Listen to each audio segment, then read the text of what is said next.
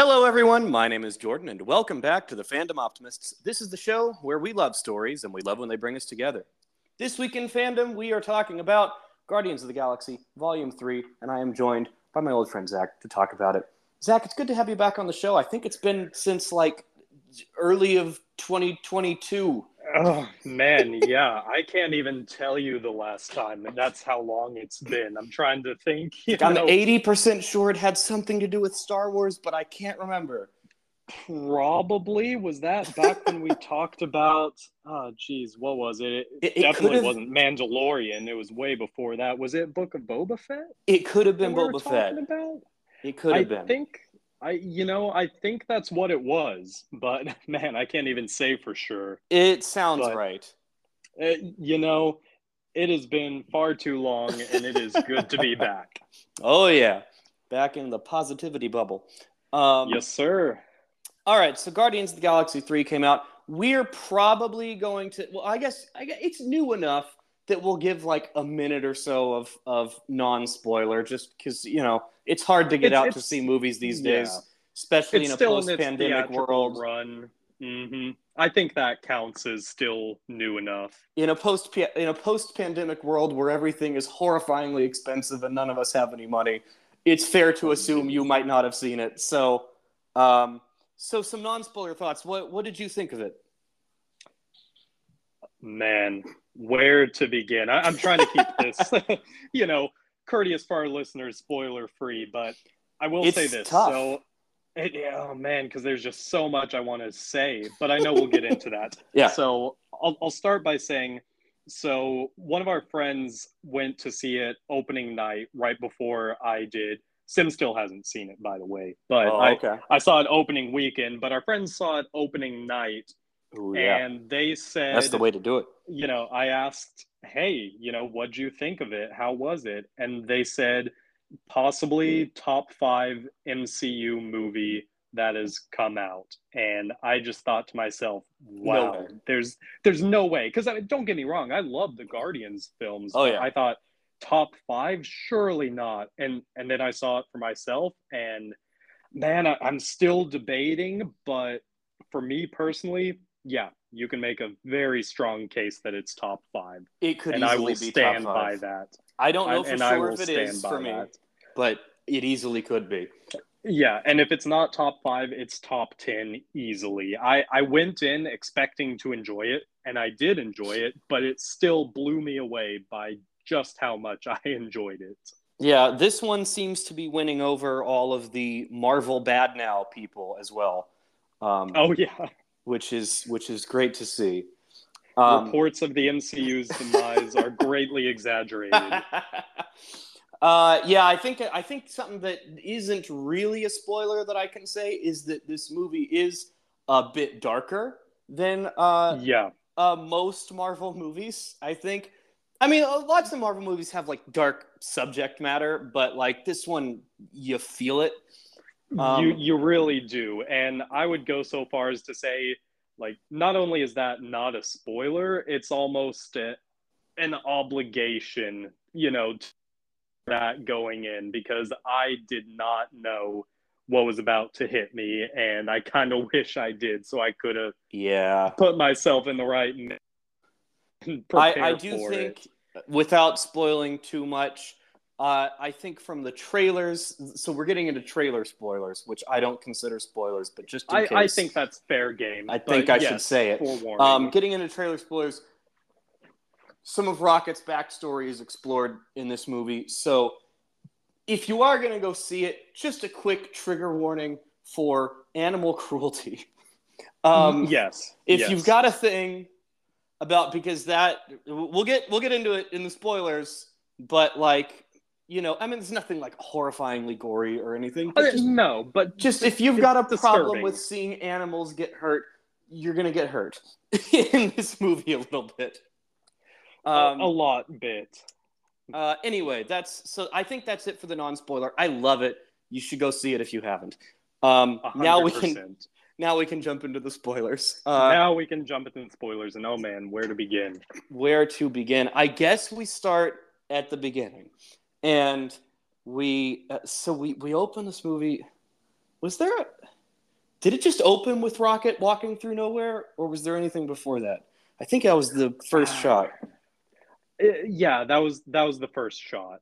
Yeah, and it's Rocket walking through nowhere. Anyway, at the beginning of the movie, we get where Peter's super depressed because of the whole Gamora situation. He's been drinking. He's Passed out, drunk at the being bar. yeah, he's passed out, drunk at the bar. Later, he's kind of mean because he's falling apart.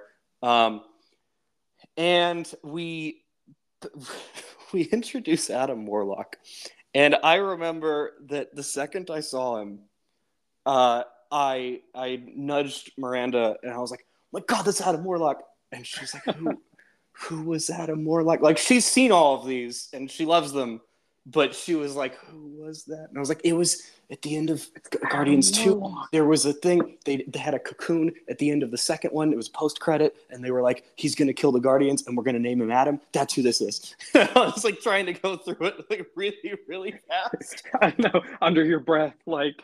Yeah. And damn, he nearly did it. I know. He almost did kill the Guardians. Nearly. But what an entrance for him. I mean, after all these years, since we first got that teaser, I think that was a very fitting, welcome to the lineup kind of introduction for him. Yeah. I thought it was really cool. I think they did really well with Adam Warlock. I think there are going to be some comic book purists who will not like the adaptation of the character. Well, sure. But I thought he worked really well in this movie. I thought it was fun. He's basically, and I think James Gunn has mentioned this, that they were like, he's like a newborn baby, but Superman. Pretty much. And I thought that was pretty fun. And they actually did it pretty well. My favorite example of it is when I think he accidentally kills some guy that they were supposed to be questioning. Oh, interrogating him. And we see the guy's pet's reaction to it. And Adam Warlock goes, "That thing, I don't like the way it's making me feel." I was like, it's perfect. He did really well. Will Poulter nailed this, in my opinion. Oh, yeah. No, he was great. I thought that was a lot of fun. Oh God, my thoughts are so scattered because so much shit happens in this movie. So much. I know. I'm like looking through the things I noted down. Like, okay, I need to talk about this. I can't forget this. What's the first one on your list? Oh, geez. Well, okay. I don't know if I want to start there because it has to do with the ending and the post credits scene. So okay, we'll get there. We'll table that for now. So Rocket gets severely injured, and it looks really bad. I was like, if I didn't know that a great deal of this movie is going to be about Rocket's backstory, I would have thought if I hadn't seen the trailer, I'd be like, they're going to kill Rocket in the first 10 minutes of this movie. The way they teed it up with the trailers and all the promotional material and the marketing, again, not to jump too far ahead, but we're in spoilers zone now. Oh, yeah. I was fully emotionally prepared for him to not make it. I was pleasantly surprised that wasn't the case, but man, that didn't necessarily make it any easier emotionally.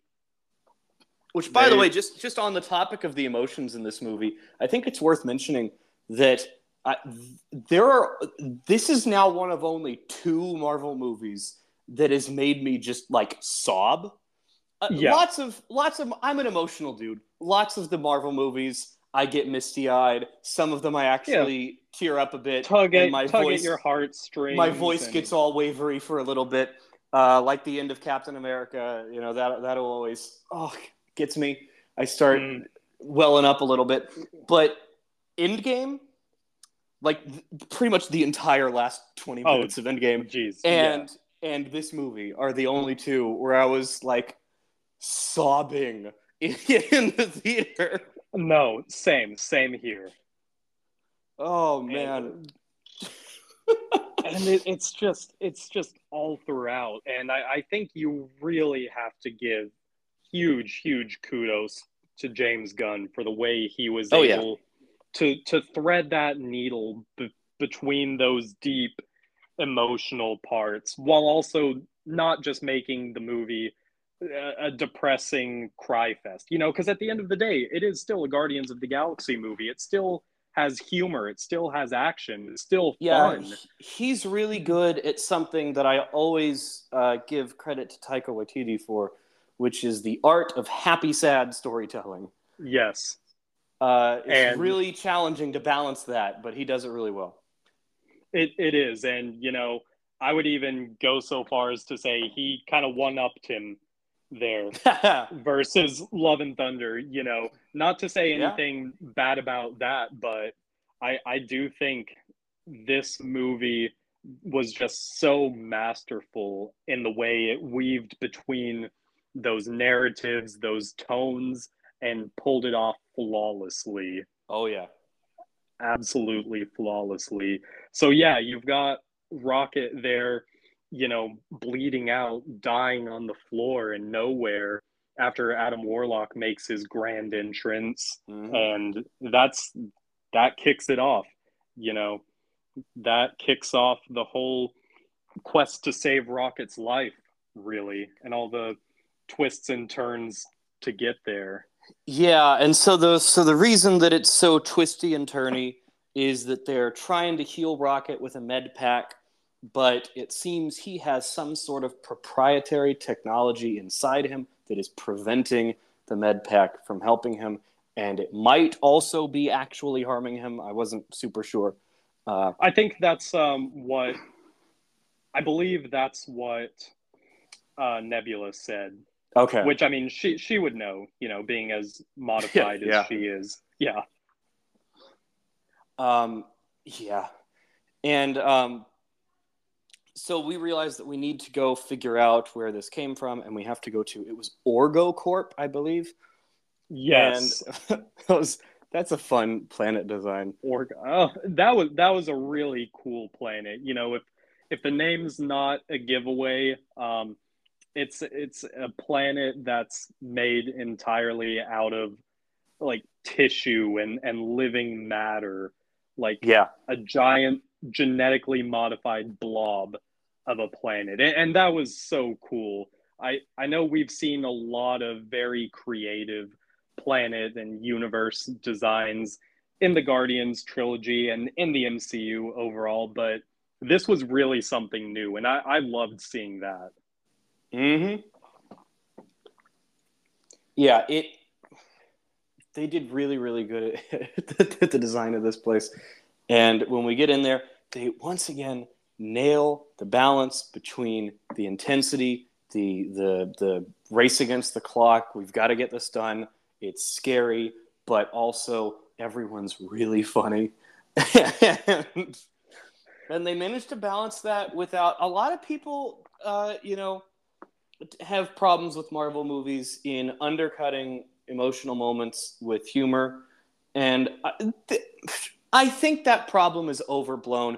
There's occasionally a time that I'll spot something where I'm like, hey, you didn't need that joke there. That's a little cheap. But yeah, I agree with you. It's a meme at this point. Yeah, for the most part, this movie balances it like near perfect. I would say so. I can't off the top of my head, and I'm sure if I rewatched it and had a super nitpicky lens, maybe I could find one scene or one joke. But, not looking at it through, I want to say a critical lens, but I'm going to say a hater's lens. I can't think of it. It really is amazing how they pulled it off. Yeah. Oh gosh. So we go in there. We've got all this stuff going on with the Guardians trying to get a file on Rocket. They did. By the way, they spoiled part of this joke in the trailer, but I'm always happy when a joke that was spoiled in the trailer is much longer. And that was the elevator scene where he's explaining the history of Gamora. Yeah, and it was. Oh I was just sitting there going, Marvel's so fucking weird while while he's listing through that it's like, so she died because her dad wanted to destroy half the universe, and then and he was like, and then I remember it was like she died because her father threw her off a magic cliff, and then I lost my temper and nearly destroyed half the universe. And he says, and then Wizard brought everyone, helped whatever, bring everyone back, and he goes, and then Gamora came back, but different. Why'd she come back? I don't know. Ask the Infinity Stone wizard guy. I don't like. He's just like rambling. Actually, and not only is it funny, and you're right, I do appreciate how, even though they kind of teased it in the trailer, they didn't give all of it away, but it actually serves, a really useful narrative purpose, because at this point, with so many movies, series, shorts in the MCU, especially for such a tentpole franchise like Guardians of the Galaxy, you can't assume and you can't take for granted that all of your viewers are going to be people like us, people who religiously watch everything. You've got tons of people's, parents and little cousins and everything who maybe just remembers like, wait a minute, I thought Gamora died. Why is she here? How is she here? What's going on? So it's not spoon feeding it to the audience, but it's a little humorous expose that, again, fits in really nicely to the tone without being too jarring. Yeah, I think they do really well with that. And oh gosh, what was I going to say? I realized that I think I've seen some people who were confused because Peter says, why did she come back? Maybe you can ask the Infinity Stone gods or the Infinity Stone wizard or whatever why she came back. And I saw some people like, well, it wasn't about the Infinity Stones. It was the time travel that brought her back. And I think it's just that Peter doesn't know that. I think it's just like Peter knows that he died and then came back 5 years later, and there was Infinity Stone weird shit, and there's a new Gamora who doesn't remember him. Yeah, and so I don't think he knows that the Avengers, that the time travel the Avengers did created a new Gamora. Right, because you have to see it from his perspective too. I mean, just imagine how in over his head he must have been from all of this. You look back at his life, he's a kid from Earth who was kidnapped and raised by alien space pirates and lived this life of rogue debauchery, and then all of a sudden he's thrown into the mix with Thanos and Infinity Stones and multiverses. Like, can you really blame him for not having really the best idea what's going on? He doesn't have the benefit of Wikipedia and Reddit and Disney Plus like we do. He only has his perspective and his experiences on it. Mm-hmm. Yeah. Yeah, they did. Oh God, I'm just like, my brain's all over the place. I know, right? Before we get away from the wild, wacky OrgoCorp planet, after spoiler alert, they do successfully retrieve Rocket's file. And the file, was it like some goopy, slimy dodecahedron kind of thing? Like, yeah, it was freaky. It was so freaky, and like all the control panels and everything, it wasn't really buttons and levers and switches. Like, you dipped your hand into like pretty much a bowl of slime, more or less. And it was so weird, but I loved it because it was so in line with just this wacky planet. And speaking of, okay, I know this, we're in spoiler territory, but the cameo there, do you know who I'm talking about? Do we want to keep that as a surprise in OrgoCorp? Yes. Oh, there were like 5 or 6 cameos.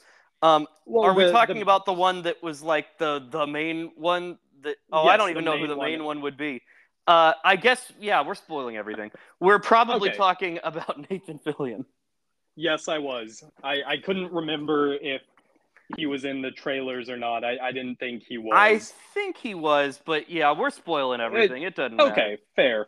Yeah, you're in for a treat there because I had no idea he was going to show up. He was great. Um, Got to give him a shout out there while we're in this act. Yeah. Oh, he was really. I love when they're talking about like that one guy who's on the team, and he's like, "Yeah, I've got one of those idiots. He's not. I don't like that guy." Yeah, as he's standing right next to him. That was really fun. I thought we might also be talking about James Gunn's wife, Jennifer Holland, I believe, who is also in Yes. the OrgoCorp scene.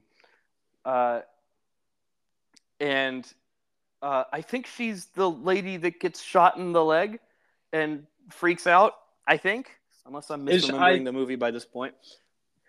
No, I think you're right. And we could both be wrong, but we could That's, also be it's right. entirely So possible.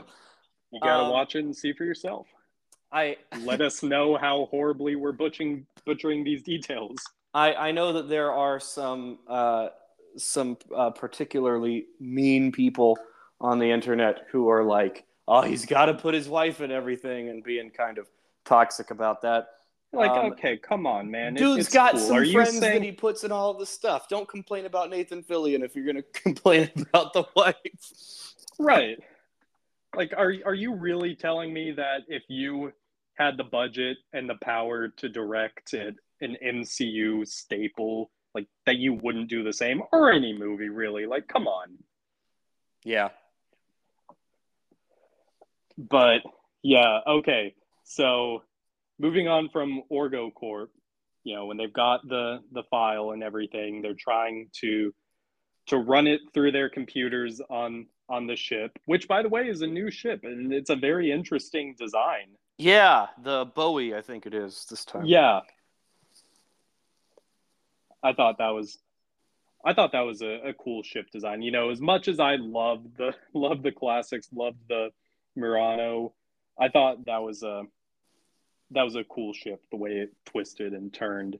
But yeah, so basically with that file, Nebula's decoding it back on the ship, realizing that right before they retrieved the file, somebody had deleted a line or two of the code, and it just so happened to be the exact line that they needed in order to basically unlock that device that's keeping them from saving Rocket. So, of course, now we're launched into another tangent on another world, and that's where we eventually get into Counter Earth.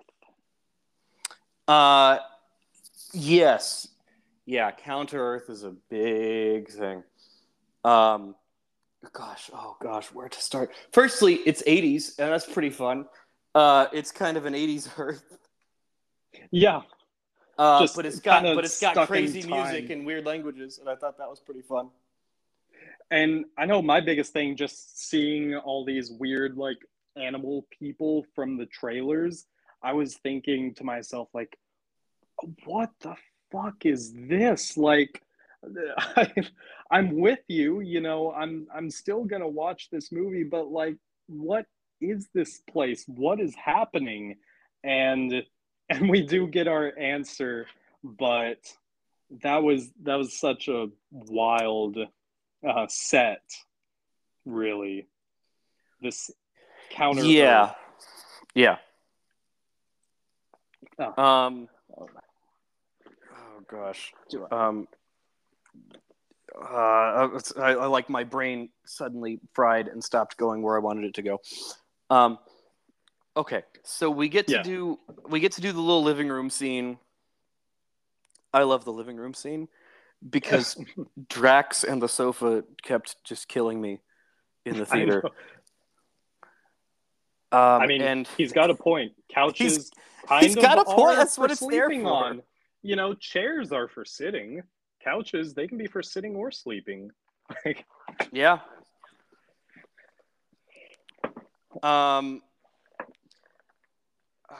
So they're trying to talk to this family about what's going on and where they need to go, And they wind up doing surprisingly well at communicating with them, which was kind of cool. I don't know why that particular scene just was really cool to me, that they're able to get across what's going on and what they need, and that this family is so kind and so helpful. I know. It's like imagine, you're just out and about in your neighborhood one day, and this giant ship with these strange alien creatures who don't speak your language just lands in the middle of the road. One of them, this giant muscular brute, pelts a child in the face with a basketball. And then you decide to take them into your house and let them borrow your car.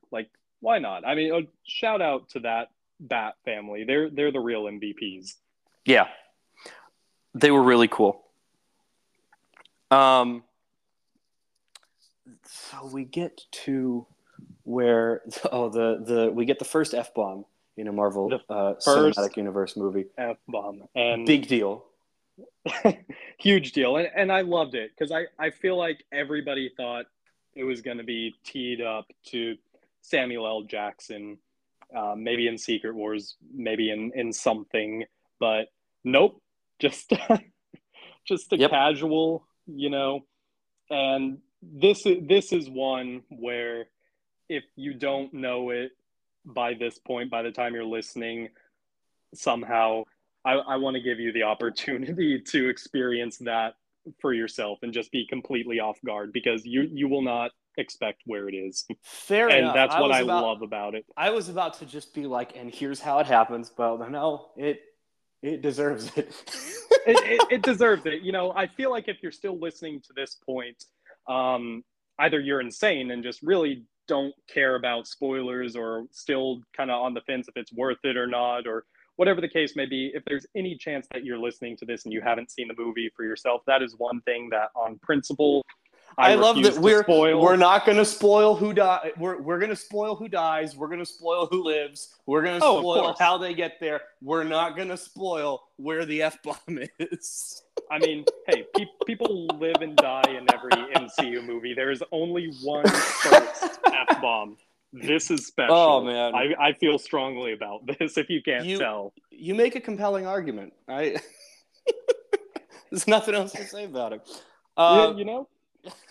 So we go to the villain's lair. Also, this is a great time to talk about the High Evolutionary. I was just about to say, I feel like there's so much we both want to say about him, and I know we've been trying to check some other boxes first.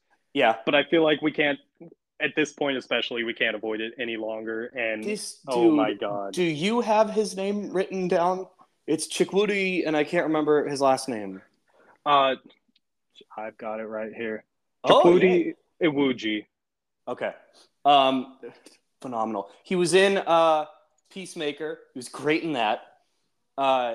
Absolutely. I loved him in Peacemaker, and I was like, I hope this becomes one of those people that James Gunn just likes and works with a lot. And now he is, and that's lovely. He was also apparently, I found this out when I was looking up his filmography. He had a minor role in John Wick Chapter 2. Oh, shit. Yeah. Now I got to go rewatch John Wick Chapter 2. We just recently rewatched all of those in anticipation of Chapter 4 coming out. We got to do a review on. I think I promised Sim that you two could come do a review on 4 at some point. Yeah. Thank you for reminding me. That one had fallen off of my brain list. There you go. But yes. Oh my God. Where to start with the High Evolutionary? So firstly, my first impression of him was at Comic-Con last year, I think. Last year? Maybe.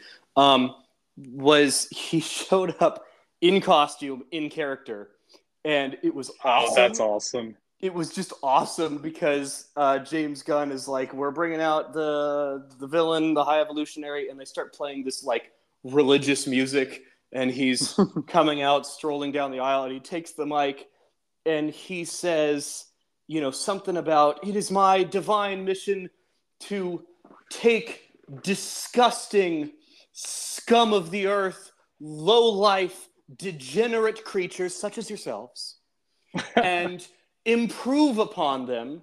And he's saying, the bile in the back of my throat is all I need, to realize that everyone here needs improving as I look out upon this wretched mass. He's just like insulting the Comic-Con people for like 5 minutes. I was like, yeah, you nailed it, man. That's the High Evolutionary. They picked the right guy. They picked the right guy, no doubt about it. And he nails this with this high artsy, I always love this is a weird niche, but I love when a villain loves art. That's just a fun thing to me because it's one of my favorite things about Grand Admiral Thrawn in Star Wars is that he likes art, and he's like, you can tell so much about a culture by their art, and it helps you discover not only their passions but their weaknesses. And it's like, that's a cool mentality that an evil dude just loves art. And I think one of the best things about the High Evolutionary in general is that he was just unabashedly, irredeemably evil. Again, nothing against well-written anti-hero characters or anything like that, but I don't think I've ever hated a villain, as much in any this was MCU spectacular. movie. Absolutely blown away. I saw someone in one of the reviews describe, I wanted to rip this dude's face off myself. Like as soon as we hit like the first flashback. So this is probably the best segue into Rocket's backstory. Yes. Because we're getting these scenes sprinkled out throughout the movies. And the Rocket's backstory is he looks at the animals that the High Evolutionary experimented on. We realize that Rocket was an experiment and he was genetically modified. And all this this hardware is in his body to change his posture and the way his body works and the way his brain works. And they didn't really show anything, but it was still just gruesome. I mean, it was horrible, and moving in the worst and best way. It was just I was like, I kept getting brought to tears. Like I have a big thing with animals. I've got a big thing with animals. And every single one of these flashbacks had me like on the verge of tears. No, because it's just so awful. Dude, yeah, the first thing I did when I came back from the theater, I hugged my cats and gave them extra treats. Like, yep. Like, and I know, the bad guy abusing animals is almost a cheat code to getting people to hate him. But it's like with the High Evolutionary, it's even beyond that, it's just how unhinged and psychopathic and callous he is about it. It's not just the animal experimentation. Like, that's only the tip of the iceberg with this guy. Yeah, it's gleeful cruelty isn't even the right word. It's this just dismissive, calm cruelty that makes it worse. No, that's what it is. Like, just how entirely disposable these intelligent, sentient beings are to him. Like, you saw him absolutely no qualms about incinerating his failed experiments, shooting in cold blood all of Rocket's friends, blowing up an entire planet, just to hit the reset button. Yeah, dear listener, if you haven't seen this movie, it's important that you understand that they casually blow up, the villain casually and without malice, just as that experiment didn't work, I'll move on to the next one, blows up an Earth-sized planet with an Earth-sized population. No, yeah, it's just, it's almost like Vader blowing up Alderaan, but like in some ways, we've just got a goal here, and I feel like doing that to make a point. You know, to me, it reminded me of like whenever I'm playing a game of Civ and I realize that, you know, I screwed up somewhere that I can't just rewind a few steps and Yep. and fix it. So I just decide like, okay, you know what, I'm gonna start a new game here. Like that was his attitude towards destroying an entire planet. Oh, And yeah. the implication of that honestly is even more disturbing because that means like he planted those explosives like from the That's beginning also in true. anticipation. That You part know, didn't even occur to me. yeah, you know, he didn't like flip a kill switch in all the creatures. He didn't bomb it with a Death Star or anything. Like he had embedded explosives all Yeah. over the planet. Like he was expecting this to happen at some point. Like it was only a matter of time. And that this clearly happens, like, he just does this. This wasn't the Yeah, first you can time. tell it's not the first time. You can tell. And also, because I love when he's talking to, I think it's Aisha from the Sovereign, and he's apparently also responsible for them. Yeah. And he's just like, I'll blow you up too. I don't care. Like, if you make me think you were a failed experiment, I'll blow you up. Yeah, and that's just another level to his cruelty. The way we saw him pitting his own creations against each other, you know, Yeah. uh, like the Sovereign, Aisha and Adam Warlock, they didn't have anything against Rocket. They didn't have anything against the Guardians personally. They knew, like, hey, you know, the fate of my people, it hangs in the balance, like on the whims of this maniac.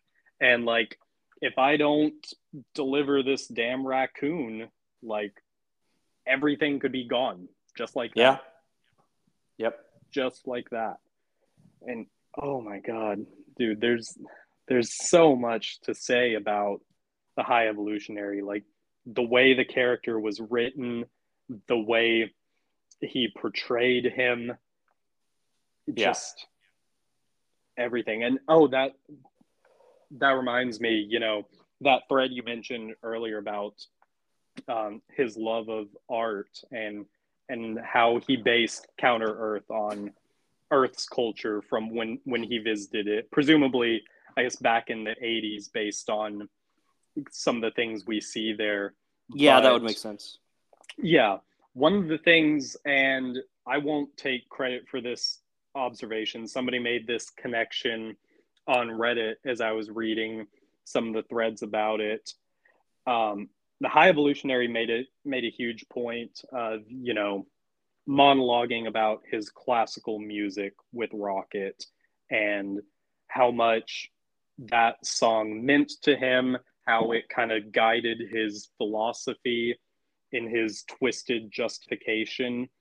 And somebody said, like, well, you know, maybe that's why Rocket took so much to Quill's contemporary music, because you know it's like the antithesis of of the music that the High Evolutionary listened to, you know, like as far on the spectrum as possible. You know, you've got classical and then you've got quote unquote modern. And I don't know if that was intentional or not. I don't know if that's a reach or not, but I'm choosing to believe that, and I really liked that. Yeah. Yeah, definitely. Okay, where to go from here? So we've blown up Counter Earth. Then we are in space. And blowing up Aisha too, along Oh with yeah, Counter. Yeah, that's Aisha, kind of Aisha important. died. Yeah, Yeah. and and by now, Adam Warlock has his pet, and we get my favorite line delivery of this entire movie, which is when Gamora holds a knife to the like pet's neck, Creature. and he finally goes, "Now let's not be rash." After he's been like trying to murder them for the whole movie. He delivered it so well. That floored me. It was good. Just met this thing. He's like, whoa. Whoa, hang on. That thing's cute. Yeah. I loved that. I love Adam Warlock's whole thing in this movie. Truly. Oh Truly. gosh. So we're back in space now. Yeah, we're back in space now. We've naturally the High Evolutionaries headquarters is also like a spaceship, like a Borg cube kind of thing. And I think this is when we finally get the big scene with Rocket, where I was just sobbing uncontrollably in the theater. I think it was with the here. Animals. Yeah, where he's flatlining, and he has this vision. Is it a vision? Yes. Of him being in what we can assume is heaven, and all of his animal friends from back when the experiments were going on are there because they were killed back then, and they're talking about how wonderful it is and how happy they are and how they can fly, how the sky is blue, after spending their entire lives in these dingy, dismal cages. And when he asks if he can join, and they said yes, I was like, I couldn't breathe. I was fully expecting, that was it. I was trying to mentally prepare myself. I was failing. I was losing it. Yeah. And then thank God, I love that he starts to go with them, and she says, but not yet. It's not time. Yeah. And it's not your time. And he wakes back up, and then I continued sobbing for another few minutes. Yep. It's like, I don't know if that makes it more or less emotionally heavy. I really don't know. There's just, it's inevitable. It did nothing to stop the tears, I can tell you that much. Oh, no. Absolutely not. And we get to where we're now... also Rocket's face when he hears the High Evolutionary's voice also got to me. That was very good. Yeah. The CG, that raccoon, because I just casually said that raccoon's face of trauma when he hears the voice of the High Evolutionary. They made me feel that with a CG raccoon, and I'm blown away by that achievement. And Bradley Cooper in a recording studio, in a booth somewhere, able to conjure that kind of emotion. Mm-hmm. Like whoever would have thought? Whoever would have thought that, Bradley Cooper voicing a CGI raccoon could make millions of people feel those things. Yeah. It's incredible. So we get to where we're going to have to blow up this whole thing to kill the High Evolutionary, basically. And we've brought in Nowhere. That was fun. Mm-hmm. Nowhere is now a spaceship. Yep, it's their own little space station. And that gives me a great opportunity to talk about here's the funny thing. I had a cheer moment in this movie. It's not what most people would expect it to be. I think most people, if I said there was a cheer moment in this movie, are going to be like, it's when Rocket wakes up, right? No, it wasn't. I loved when Rocket woke up. It made me cry. But it wasn't a cheer moment. It may have been the first time they played the Guardians theme. I did get really excited, but that wasn't a cheer moment. Throughout the movie, there is a running joke of Kraglin calling Cosmo a bad dog. And Cosmo cannot get over it. Cosmo is pissed off that she got wrongly called a bad dog. And will not let it go. And towards the end, in the third act battle, Kraglin says, she's a good dog, and I cheered. This was such a cathartic moment for me for some reason. Finally, the redemption. And I love that just... I mean, at the end of the day, Cosmo is a badass telekinetic dog, but still a dog, and Cosmo has the personality of a dog.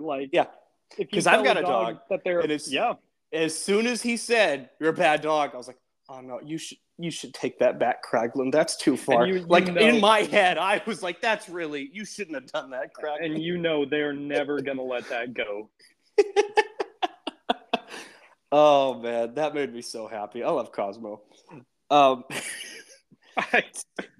No, that is very worthy. That so is very, very worthy. we bring Nowhere in, and we're gonna blow up the Breach spaceship. the ship.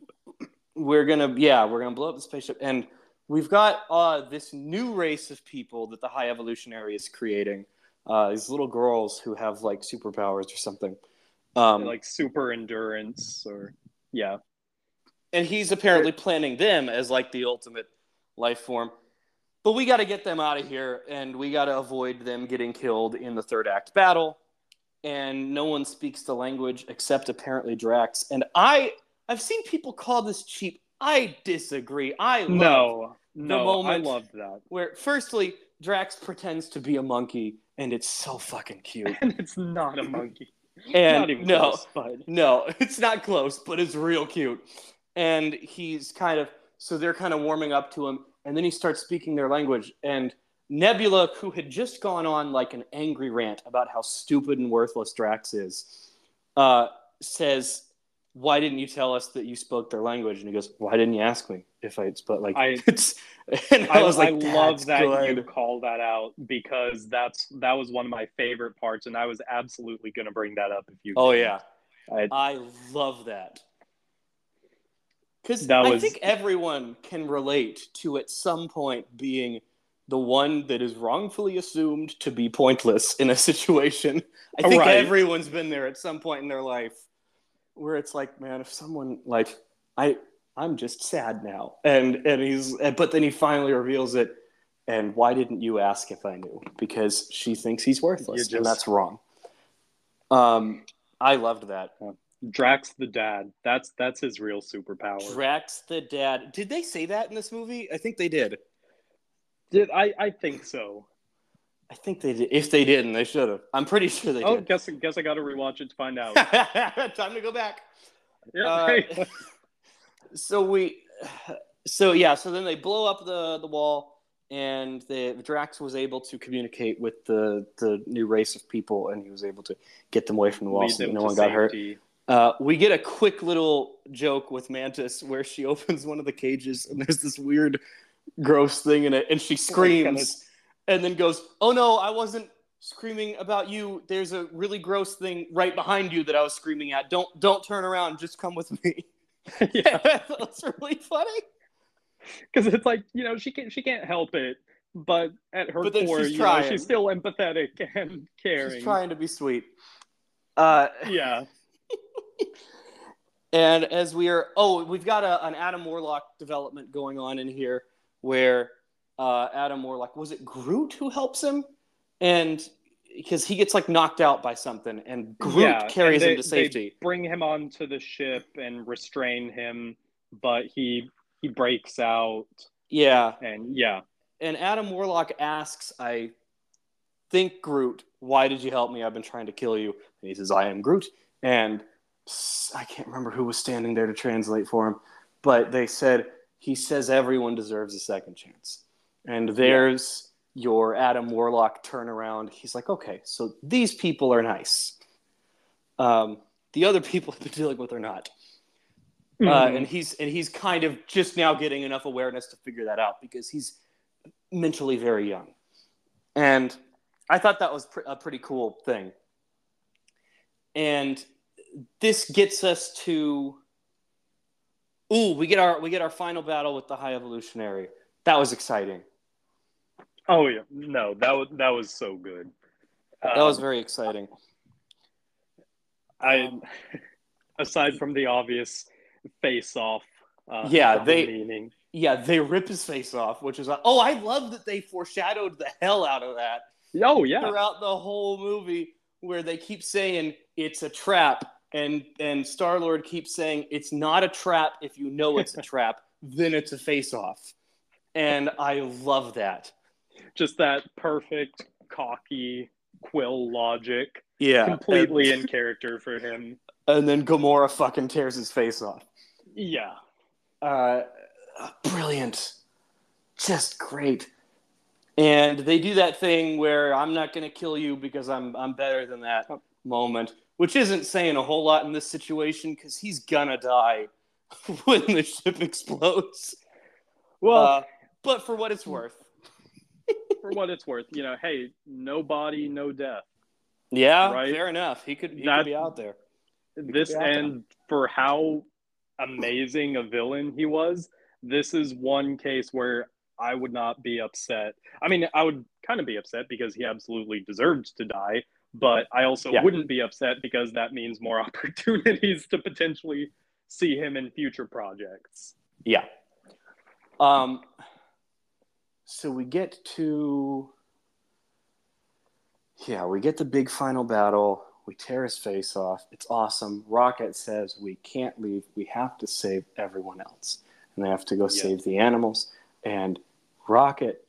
Oh, that was before, wasn't it? No, before this, Rocket finds out that he is a raccoon. And that makes me so happy because he has clearly assumed that that's a slur this whole time. No, yeah. I mean, he's never seen anything else like him. How would he know? Yeah. And so he finally realizes that he is a raccoon. And also, I can't do an impression of it, but Bradley Cooper managed to say the word raccoon in the coolest way that anyone has ever said the word raccoon. I don't know how he did it. He said, I'm Rocket Raccoon. And the way he hit raccoon when he finally said his full name was the coolest way anyone is capable of saying that word. No, I know exactly what you mean. And I agree 100%. Like, again, just more props to Bradley Cooper and kudos to proving, like, not every traditional actor is a, cut rate voice actor. Oh, also, I kind of half mentioned this earlier, but I before I forget it, I wanted to bring up again that the main Guardians theme, which is awesome, yes, barely appears in this movie. And the whole movie, I was getting very sad because I love leitmotifs, and I was sad that the Guardians leitmotif wasn't happening. And it wasn't until the end when it does show up that I realized they were waiting to play it until all of the Guardians were fighting together in the same scene. Yep. And I was like, okay, I get it, and that's really cool. No, it was so cool. So we've... Oh, what? Go ahead. Oh, I was just saying, like, so much of this movie can be summed up as, man, that was so cool. Oh, yeah. And we get to the very, very end here, and the ship is blowing up, and they're saving all the animals, and then we're running, and Star-Lord's the last one on the ship, and the space between the ships is starting to break, but he drops his Zune, and he has to go back for the Zune, and then naturally he runs, and I was like, oh, he's not going to make it, he's going to get exploded, but then he didn't get exploded, and he jumps, and he's like drifting, and it was a really cool effect of him drifting in a perfectly straight line back to the ship, and I was like, cool, he's going to make it, and then he gets hit with some space debris, and then he doesn't quite make it, and I was like, oh, he's going to die. They kill him right here. Like, that's it. And he like frosts up, and then I was like, okay, yeah, he's dead. And then his face puffs up. I was like, yeah, he's definitely fucking dead. That's like, he's gone, man. And then we do the Michelangelo painting with the god, the creation of Adam. Yes, and with Adam Warlock reaching out to Star-Lord, and he saves him. And I love Adam Warlock, and that was so much fun.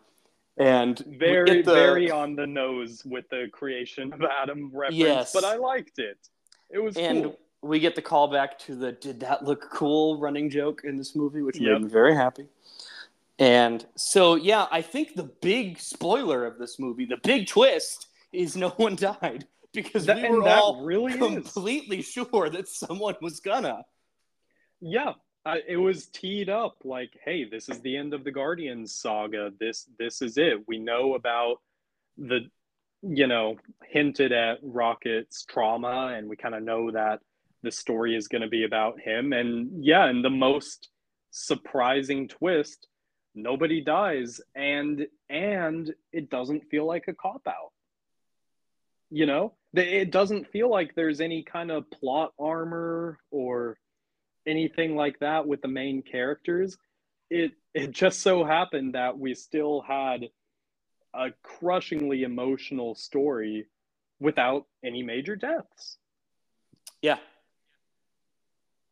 And that to me was out of all the flowers that James Gunn deserves for making this beautiful film, that's I think probably the most impressive feat to have pulled off, to make this compelling emotional story where none of the main characters die and yet it works. Yeah, definitely. And we get to so we get to this deal that the Guardians are breaking up, basically. Not for any bad, where everyone just needs to kind of find themselves and go back. Oh, I completely forgot to mention something really cool where Peter is asked about his grandfather, because he's like, you still have family on Earth, right? He's like, well, I have a grandfather, but the last time I saw him, he shoved me out of the room and was screaming at me. And it never occurred to me that he misinterpreted what was going on there. Like, this whole time, I've never thought that maybe Peter thinks his grandfather hates him because his grandfather was just trying to protect him from seeing his mom dead. Yeah. And I'm like, that killed me. It never occurred to me in the last 9 years since that first Guardians came out that Peter had no idea what was happening in that scene. No. That was really well done. Yeah, and I mean, think of it from the eyes of the kid that Quill was at that time. All he knows is his mom's dying, his grandpa shoves him out the room, and then next thing he knows, he's abducted by aliens. Like, talk about a traumatic backstory. I know, rightfully so, the traumatic backstories in this team are, well, actually all of them, really. Yeah. But yeah, I was gonna say, like, obviously Rocket, but then also Gamora and Nebula and Drax and everyone, but in its own right, yeah. And it's killing to think that all this time it was just a misunderstanding. Yeah, I thought that was really well done. And so that's kind of Peter's resolution here, is that he does go back to Earth and reconnects with the grandfather. And the grandfather's reaction to seeing him was so good. Oh, they really got me again. They just kept getting me. The whole end of this movie was just me getting real emotional about stuff. It's because there was just so much to be emotional about, but in a happy way, Yeah, like you said, everybody's kind of going off on their own way, being themselves. I really liked how Quill and Gamora didn't end up back together, because the whole time, that was the point. Like, this isn't the same Gamora. Like, that Gamora is gone, and there's nothing you can do about it, unfortunately. And the last conversation they had, where she pretty much said, like, I can see how we could have had fun.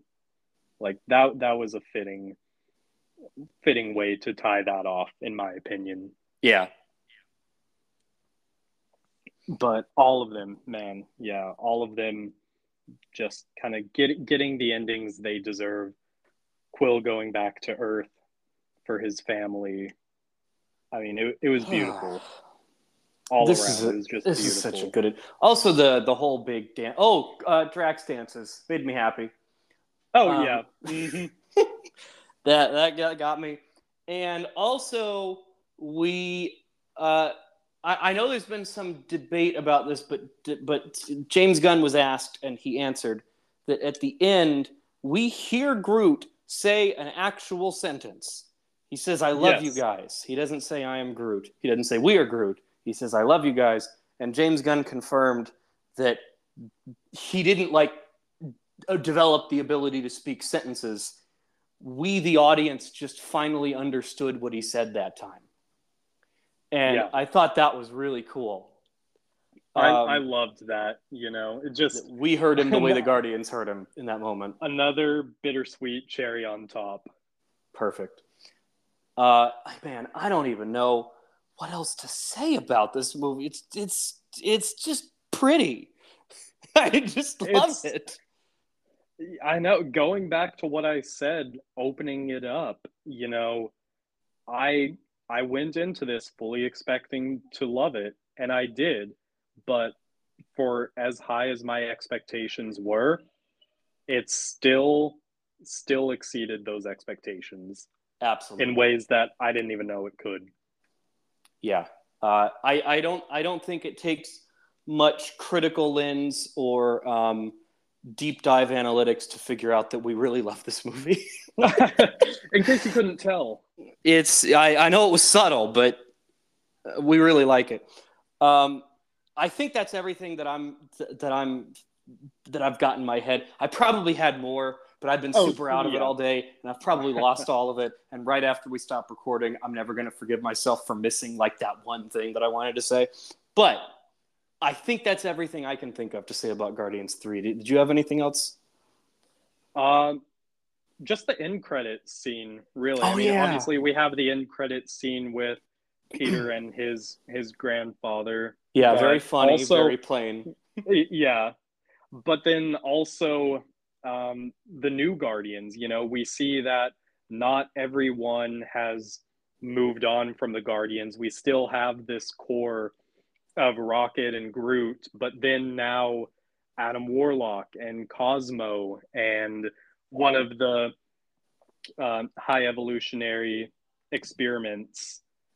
I know that's a terrible way to refer to her. I feel so bad because I'm not sure exactly what race they are, what they're called, but one of those girls that they rescued. Yeah, and I'm sure we'll find out more about them. I have no idea if we're doing a Guardians 4 or if they're just going to show up in Avengers 1, 2, 3, 4, 5. And I don't know where they're going to show up again, but we do know. So I took the first post-credit scene as, okay, so the Guardians still exist, and we're probably going to see them again. And Adam Warlock is with them, and that's really fun. And they all like music now. But then the second post-credit scene says that Star-Lord is going to come back at some point. Yes. Okay, that's more interesting because I don't know how that's going to happen. Really is. Yeah, so he's going to come back, but he's not part of that Guardians team anymore. Or is he? I don't know. Only thing I can think of is someone calls the Guardians for help, and then they're going to go get him because it's a really big deal and they need his help. I don't know. I don't know. I guess we'll just have to wait and see. Yeah. So I think that's everything. We still need to do our little mail segment / poll segment. And it's double this time because of time travel shenanigans. Dear listener, you were warned either last week or the week before. Unfortunately, time traveling is really hard on your memory. That an episode was recorded before a different episode, and then those episodes were like offset by a week or two. And so there were 2 polls that happened during a time when there was no new recording, but a new episode came out from 2 weeks prior. So it's... we're really committed to the whole multiverse. The TVA. Smart Hulk meme, time travel. So anyway, we've got 2 polls to talk about and to read some comments for. So the first one that we put out a couple weeks back was, which of these projects are you most excited for this year and why? The poll, I only included like the big fandom stuff, and it only let me include 4. So these are the 4 I picked. Indiana Jones 5, The Marvels, Spider-Man Across the Spider-Verse, and The Flash. And we have tied for last is Indiana Jones and the Dial of Destiny and The Marvels, each with 9% of the vote. Then we've got The Flash with 37% of the vote, and the winner is Spider-Man Across the Spider-Verse with 45% percent of the vote, nearly half, chose that one out of the four options. Pretty good lead, I'd say there. So I'd say that's healthy. Which one would you have said, or did you say? In the poll. Yeah. This is a tough one for me because obviously, I mean, I am excited for all of these, and I'm planning on seeing all of these. But my vote goes to Spider-Verse just because I was so floored in the best of ways by the first one. I thought, the creativity to bring that animated medium and make such a fantastic and commercially successful movie out of it. Because, I mean, of course, we know that there are some incredible animated pieces of media out there, but I think a lot of the general public is still kind of stuck in the mindset that it's for kids shows. I think Into the Spider-Verse proved that no, you're wrong there. And beyond that, it was just such a wacky, amazing movie. So that's where my vote went. Okay, yeah, that makes sense. See, I've got an interesting one. I'm going with The Marvels. Okay. Because, and this is like just a specific personal reason to be super excited for it. Miranda and I often debate what our actual first date was. We're not sure, but I'm fairly certain that it was seeing Captain Marvel on opening day at the Alamo Drafthouse 4 years ago. So, so the Marvels, and also we both loved Miss Marvel and WandaVision, and so this is a collage of just so many cool things that I'm just extra super excited for the Marvels. I can't wait. But I'm super excited for all of these. I could come up with reasons to make any of them my favorite. Exactly. That one's just what I'm feeling at the moment. We've got 2 comments on this one. Dylan Pollock comments, gotta go with Flash just to see how it breaks the universe. Keaton Batman, Supergirl, and those trailers. Excited for Indy, but Crystal Skull burned me, so it's cautious optimism. Fair enough. Spider-Verse could be great also, and the Marvels has me the least excited, but I liked Miss Marvel a lot. Cool. Valid. All valid, yeah. I'm super excited to see what the Flash is going to do, because you've got to destroy the universe, basically, and remake it in this movie. And we've got Michael Keaton, and he says, "You want to get nuts? Let's get nuts." And I'm so excited.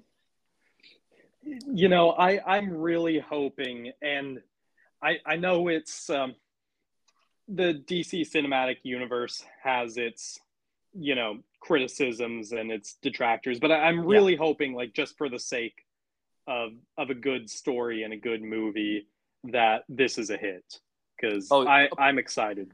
I'm so excited. It's really surprising to me how much I'm hearing this movie is great and fun and heartfelt and awesome. I'm shocked that this movie, with this ridiculous, 5 or 6 years of delays and rewrites and reshoots and production issues, seems to be universally liked by all the people who have seen it so far, at least as far as I've noticed.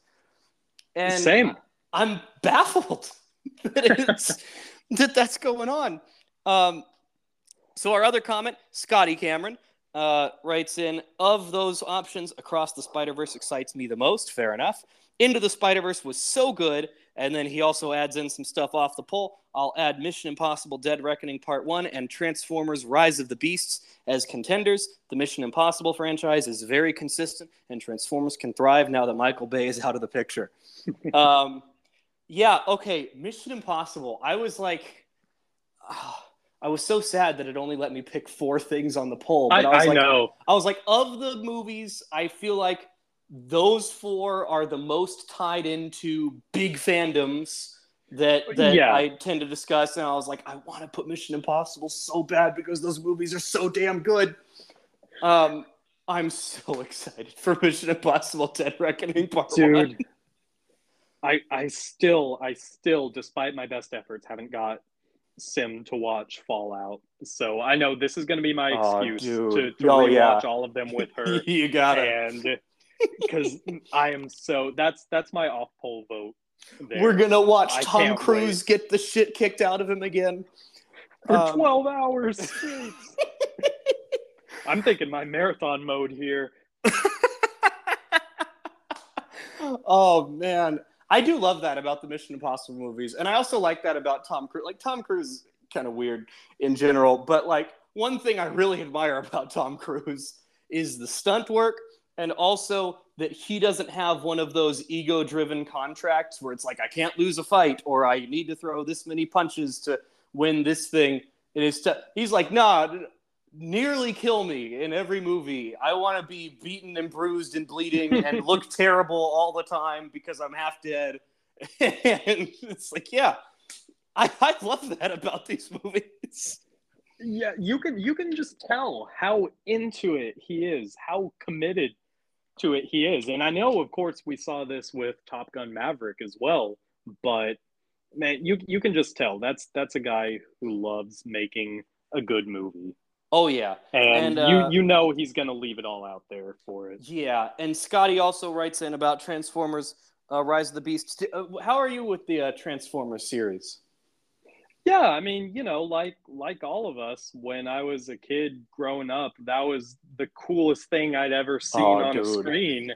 And Yeah. he mentions like it can thrive now that Michael Bay's out of the picture. And I'm thinking back to when I saw Bumblebee when that came out years ago, not going in with any expectations, just a fun Transformers summer flick. Yeah. And I was pleasantly surprised by it. It was Yeah. actually a good movie. So I'm really curious to see how this turns out. Yeah, I'm hoping that it does great. I gotta like, is it in the same continuity? See, this is one of those rare. There's only a couple fandoms that I'm not super into, and one of them is Transformers. I loved Transformers 1 and 2 and 3 back when I watched them when they were coming out, and then I just kind of didn't watch the Yeah, next 2 or 3 or however many have been since then. right. Now, Scotty Cameron told me that I gotta pick them back up, and as soon as I've got time, I'm gonna, because I gotta know. I gotta be in on all the fandoms. Fair. But I'm hearing a lot of hype about Transformers: Rise of the Beast, and I hope it goes really well. Dylan, Scotty, thank you so much for writing in your thoughts. I always love getting to read those. And now we get to do our second poll from last week, which was, of these 4 characters, who would you main in Smash Bros? And if you don't play Smash Bros, who's your favorite character and why? The 4 options were Mario, Bowser, Peach, and Donkey Kong. This was to tie in with the Super Mario Bros. Movie. We have last place is Peach with 15%. Just above that, Donkey Kong with 16%. Bowser jumps up a bit with 23%. And kind of unsurprisingly, Mario wins the poll with 46%. Who do you main in Smash Bros? Okay, so disclaimer, I definitely play Mario Kart more than I've ever played Smash Bros. And Okay. in Mario Kart, going back to Mario Kart on the Wii, I was always a Baby Mario guy. I don't know what it was, but Baby Mario in the bullet bike on Mario Kart Wii, I was lethal with that. So still, just tradition. It carries over. But when it comes to Smash, I don't know what it is, but I'm always better with the heavy characters. So I typically, okay. yeah.